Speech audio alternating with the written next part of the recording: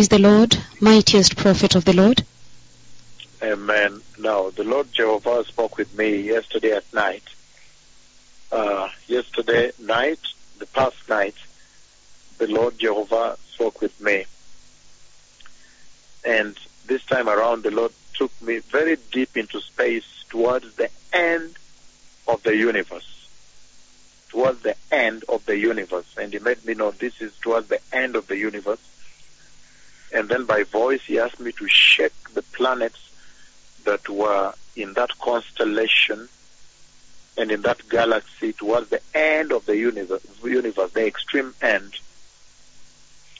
And then immediately I lifted up my hand, the left prophetic hand, to shake them. They shook very violently and very dangerously, and there was a severe effect on the earth. There was a very, very fearful effect on the earth, a deadly effect on the earth. It was a terrifying moment on the earth.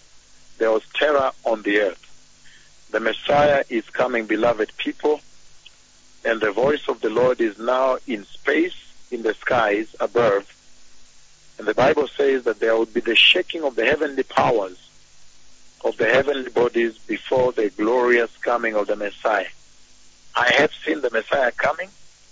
Please prepare the way, be righteous, and be holy.